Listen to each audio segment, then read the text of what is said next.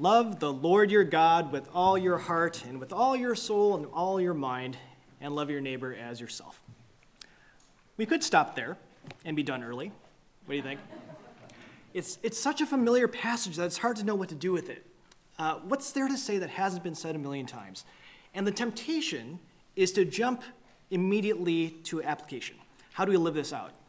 But it's worth unpacking again. First of all, why is this passage here in the lectionary? Why now? Well, there are 3 cycles within the church year. The cycle of light goes from Advent through Christmastide and Epiphany, and we focus there on Jesus coming into the world. The light has come, and the darkness has not overcome it. Then the second cycle is the cycle of life, which is Lent, Holy Week, Eastertide to Pentecost, where we focus on the new life that has come through Christ. The resurrection, life has overcome death. And then, in ordinary time, which we're in now, is the cycle of love.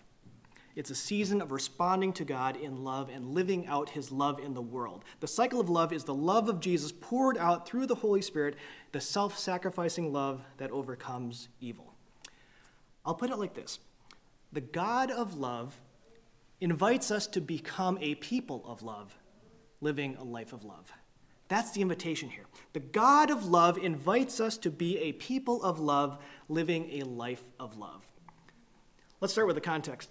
It's the week of the Passover. Jesus has made his triumphal entry into Jerusalem. Hosanna is acclaiming him as the one who comes in the name of the Lord. And he's going through a gauntlet of primetime public interviews, prominent celebrity influencers prodding him and testing him with final exams. Notice the public spectacle of this. These are not sincere seekers having a genuine theological discussion with Jesus. This is a mob going in for the gotcha moment. These are the community gatekeepers who rule people in or out. We're going to grill him and discredit him. So the Pharisees get together, and one of them, an expert in the law, tests him. And an organization has an interest, and someone is a designated spokesperson, maybe the best qualified, most visible, most followers. I wonder if this expert was eager to be the hitman, if he fought his way to have the limelight. You think of that guy, and it's usually a guy that is the first to be at the microphone in the Q&A. Maybe he relishes this role. Or on the other hand, it could be possible that the council naturally defers to the most senior, wisest elder to be the representative. In any case, the expert speaks on behalf of others and voices the question that the community wants him to ask. Let's pause there for a moment, because sometimes in organizational community settings, we find ourselves facing an external crisis. There's a threat to our org. Maybe it's a detractor or a rival or negative reviews or bad press or viral tweets. We are losing followers. We might lose donors. We're going to lose funding. Someone has to say something. Somebody has to do something. So the expert speaks.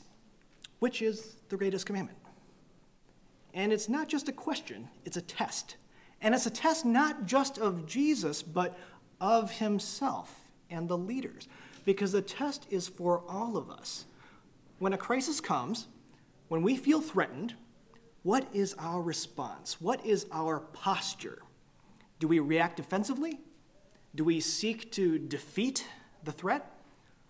Or do we truly seek divine wisdom? Do we seek discernment to follow God's call for us, even if it's not a word that we might want to hear? So Jesus responds with a straightforward response: love the Lord your God with all your heart and all your soul and all your mind. This is the first and the greatest commandment. And this is nothing new to them. This is Deuteronomy 6. It's the cornerstone of Hebrew Identity 101. Hear, O Israel, the Lord your God is one God. And that one God, your God, the God of Israel, not the gods of Egypt, not the gods of the other nations, or the powers of Rome, or the earthly idols of mammon or celebrity.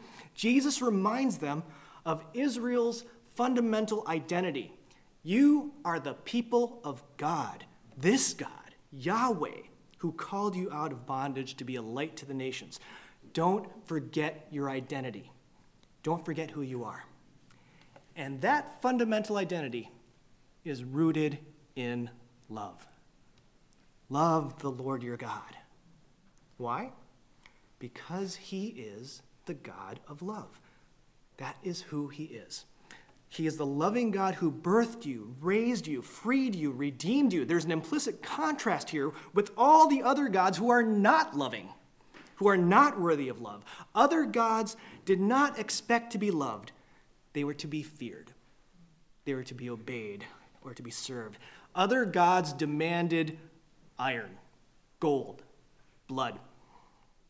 They were to be appeased. They were not beloved.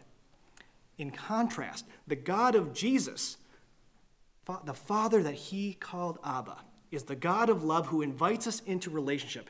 Is not the abstract God of the philosophers, the distant God of the Stoics, the deist watchmaker God unconcerned about our lives. This is the deeply personal and relational God whose very identity is community, Trinitarian loving relationship of Father, Son, and Holy Spirit.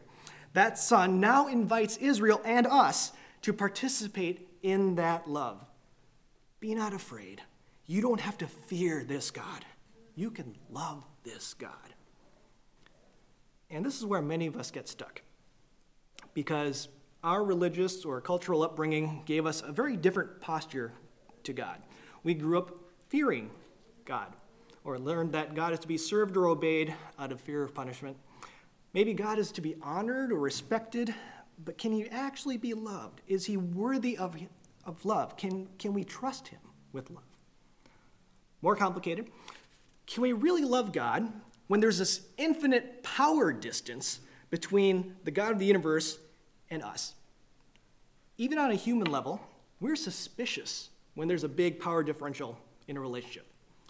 If the CEO of a company asks out the college intern, that's creepy.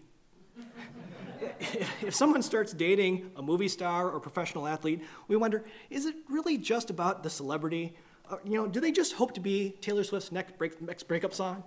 And that's why fairy tales and rom-coms eliminate the power difference. Princess Jasmine disguises herself as a commoner and runs into Aladdin in the marketplace. Romeo and Juliet meet at a masquerade ball, and they don't know each other's family identity. In You've Got Mail, Meg Ryan, the small bookshop owner, meets Tom Hanks, the corporate book chain guy. When they're online, they don't know who the other is, so they can meet on equal ground. That's why Jesus' response to love our God is now different than ever before in human history, in Jewish history, because now the Lord our God has come down to earth. It is hard to love an abstract God in the sky. So we need to meet God in the flesh. The love of God is embodied in the life and ministry of Jesus. And for 3 years, he has revealed the character of God the Father over and over. He has lived out this love that embraces the outsider, heals the sick, sees the unseen, welcomes the marginalized. He tells of the Father who calls us his children, who weeps over our absence, who runs to us as the loving Father when we return from our waywardness, and he restores us to be his heirs.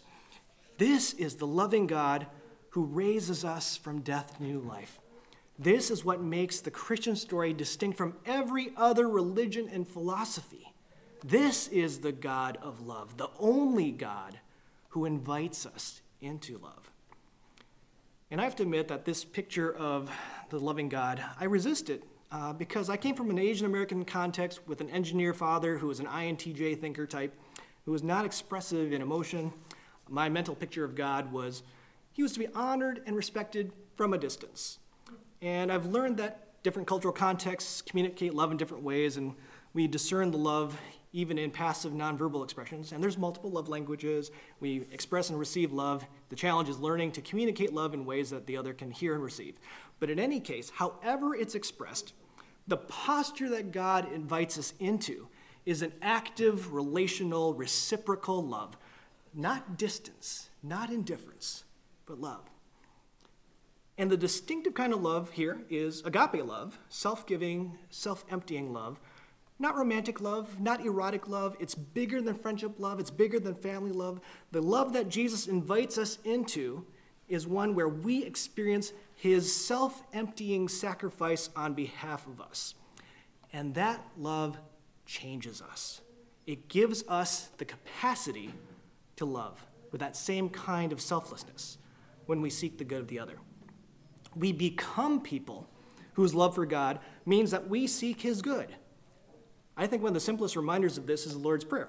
When we become the people who know and pray to God our Father, the God of love, we ask for his name to be hallowed, for him to be known, for his goodness. We seek his good purposes in the world, for his kingdom to come, for his will to be done here and now. Loving God means that we're seeking his purposes in the world for his goodness and justice and mercy to be done. And that's the first word that Jesus gives to the expert. And it corrects the defensive posture, the stance of self-protection. He diffuses the sense of threat by redirecting, reminding the religious leaders of their common shared identity. All of us together are beloved by God. We are invited to love him with every part of who we are. His love fills and transforms all of us. When our hearts are weary, when our hearts are broken, he heals our hearts. We can give our hearts to him. When our souls are weighed down with fear or despair, we entrust our souls to his care. When our minds are divided or distracted or disturbed or deconstructing, we can let the love of God illumine our minds with new light and hope. But Jesus doesn't stop there. It's not just that we come to know God as the God of love. It's also that we become a people of love who love others. The second commandment follows immediately. Love your neighbor as yourself. Love is not a private, individualistic exchange between us and God. It must also flow out horizontally to others as well, to your neighbor, your family, your community, your world. Love one another. Jesus is not just talking to individuals. He is forging a community. We are not just the objects of God's love, we're also the agents of God's love. We have agency. We have the capacity to receive love and to give love to others. Why? Because we are created in the image of a loving God. God is love. It's who he is. It's what he does. And we are created in his loving image. Love is fundamentally who we are as well. We've been created by love, for love, to love, because he first loved us so we can love others. Rocks do not have the capacity to love others. There are people who love rocks. Geology is an important science, and we are grateful to geologists for their work in understanding mineral resources, land and water management, energy, sustainability, all the rest. And I love rocks. I love the beauty of amazing crystals and gemstones, of agates and quartz and jade and amethyst. But as much as we might love rocks, rocks cannot love us. They do not have the capacity to express love to others. Rocks were not created in the image of God, but we were. We were designed to receive and give love. Years ago, I heard an apocryphal story from a conference speaker.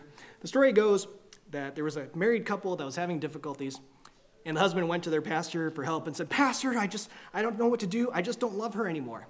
And the pastor said, "Well, remember, the Bible says, husbands, love your wives." And the husband said, "But Pastor, you don't understand. My wife moved out, and she's now staying at a friend's house down the block." The pastor responded, "Well, the Bible also says, love your neighbor." The husband said, "But Pastor, it's so bad that whenever she sees me, she throws things at me. She tried to run me over with her car." The pastor responded, "Well, the Bible also says, love your enemy." It's a silly story, and I hope the pastor gets more concrete at the guidance. But the main theme is that for Christians, our overall posture toward all people should be love. Love does not depend on the state of the other, their hostility or indifference or actions. A simple definition is that love seeks the good of the other, regardless of who that other is and whatever they may be or do. Love seeks the flourishing of the other. Love seeks the common good. 1 John is all about love, both receiving God's love for ourselves as well as extending God's love to others. The two are intertwined. 1 John 4 says, "We've loved because he first loved us. Whoever claims to love God yet hates a brother or sister is a liar. For whoever does not love their brother and sister whom they have seen cannot love God whom they have not seen. And he has given this command, anyone who loves God must love their brother and sister." The call to love our neighbor completes the call to love God.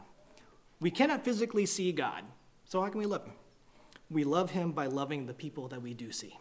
that he has created. So if God seems abstract and nebulous, he becomes more real when we seek the good of people around us. Love your neighbor. Love your neighbor is actually from Leviticus 19. And there, the Jewish law spells out a broad, holistic understanding of neighbor.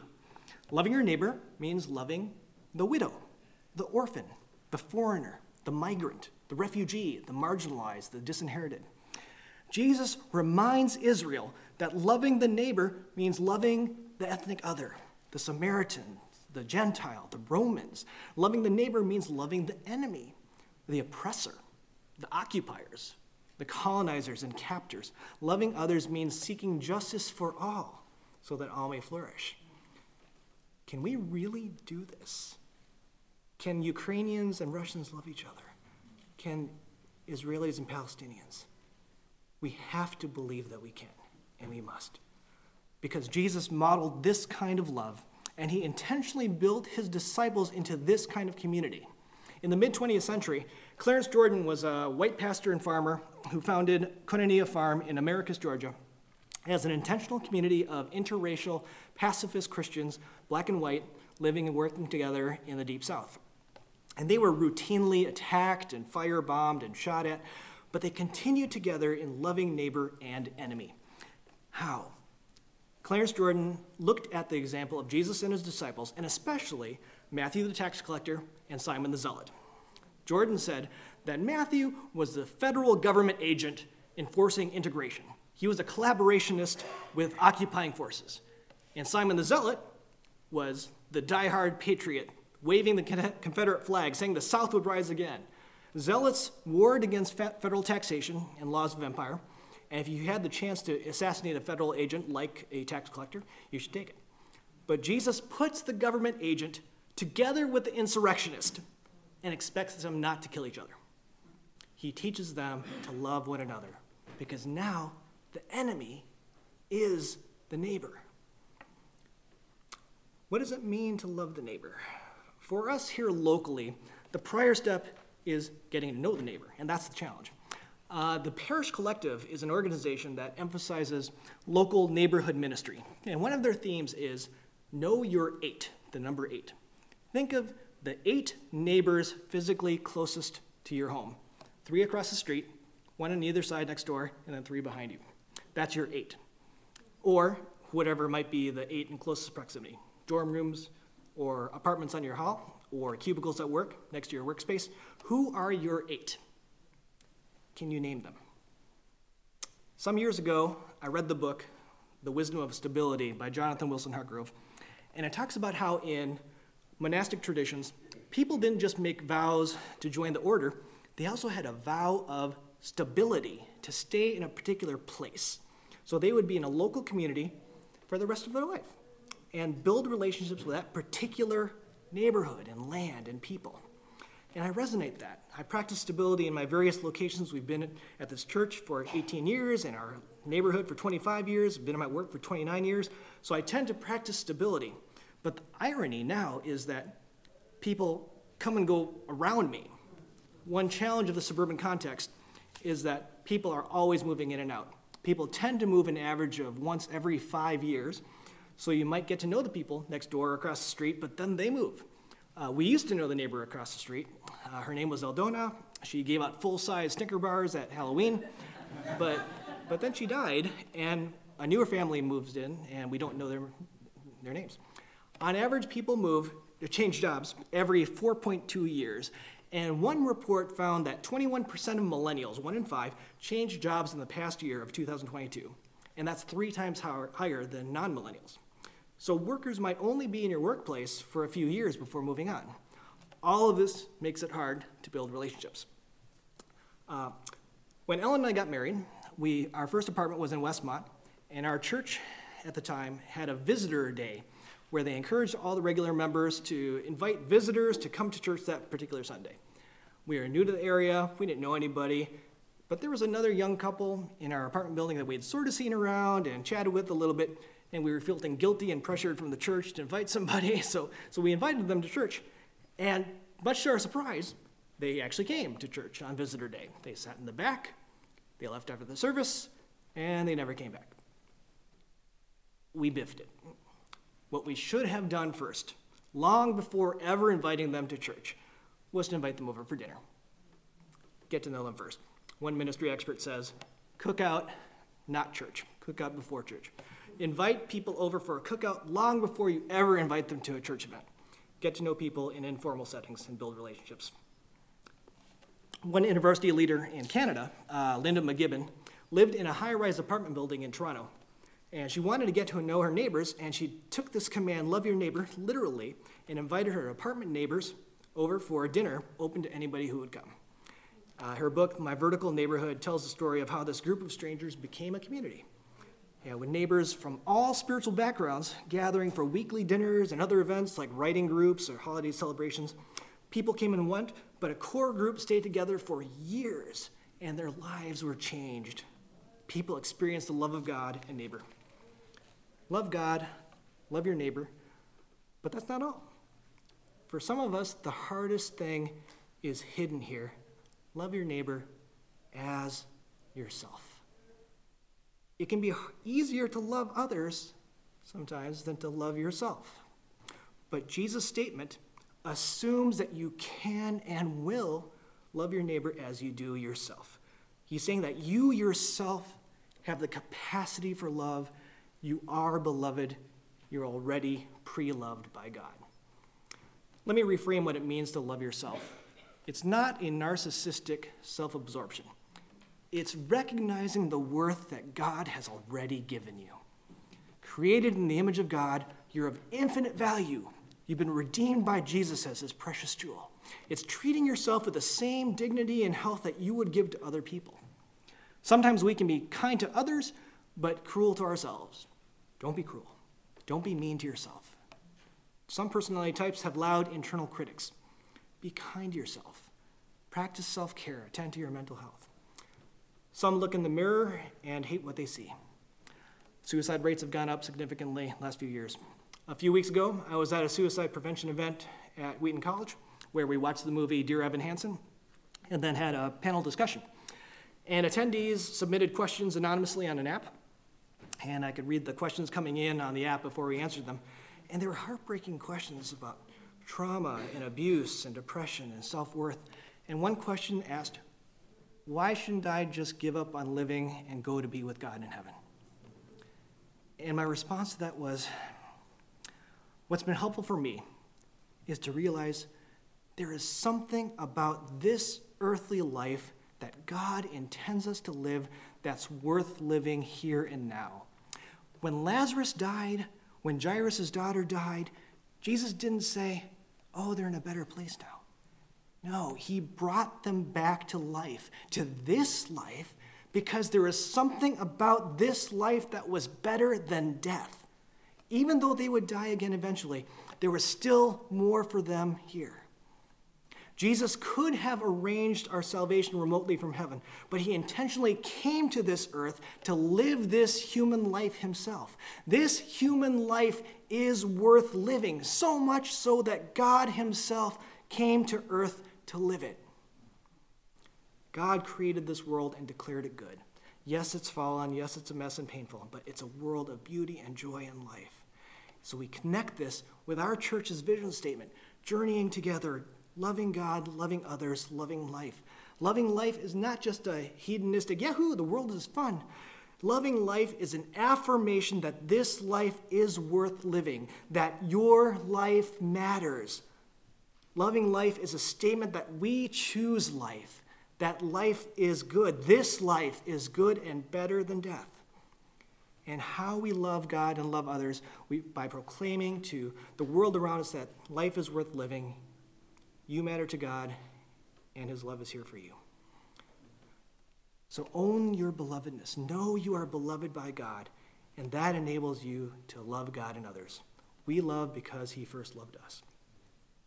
Ellen and I have seen over 200 musicals, and my all-time favorite musical is Les Miserables, the epic story of redemption and grace and forgiveness and love, especially the connection they make between divine love and human love. A key line in the musical says, to love another person is to see the face of God. And the original novel by Victor Hugo says, to love or to have loved That is enough. Ask nothing further. There is no other pearl to be found in the dark folds of life. So, love the Lord your God. Love your neighbor as yourself. All the law and prophets hang on this. The God of love invites us to be a people of love, living a life of love. Go and do likewise. Beloved, be loved, and be loved.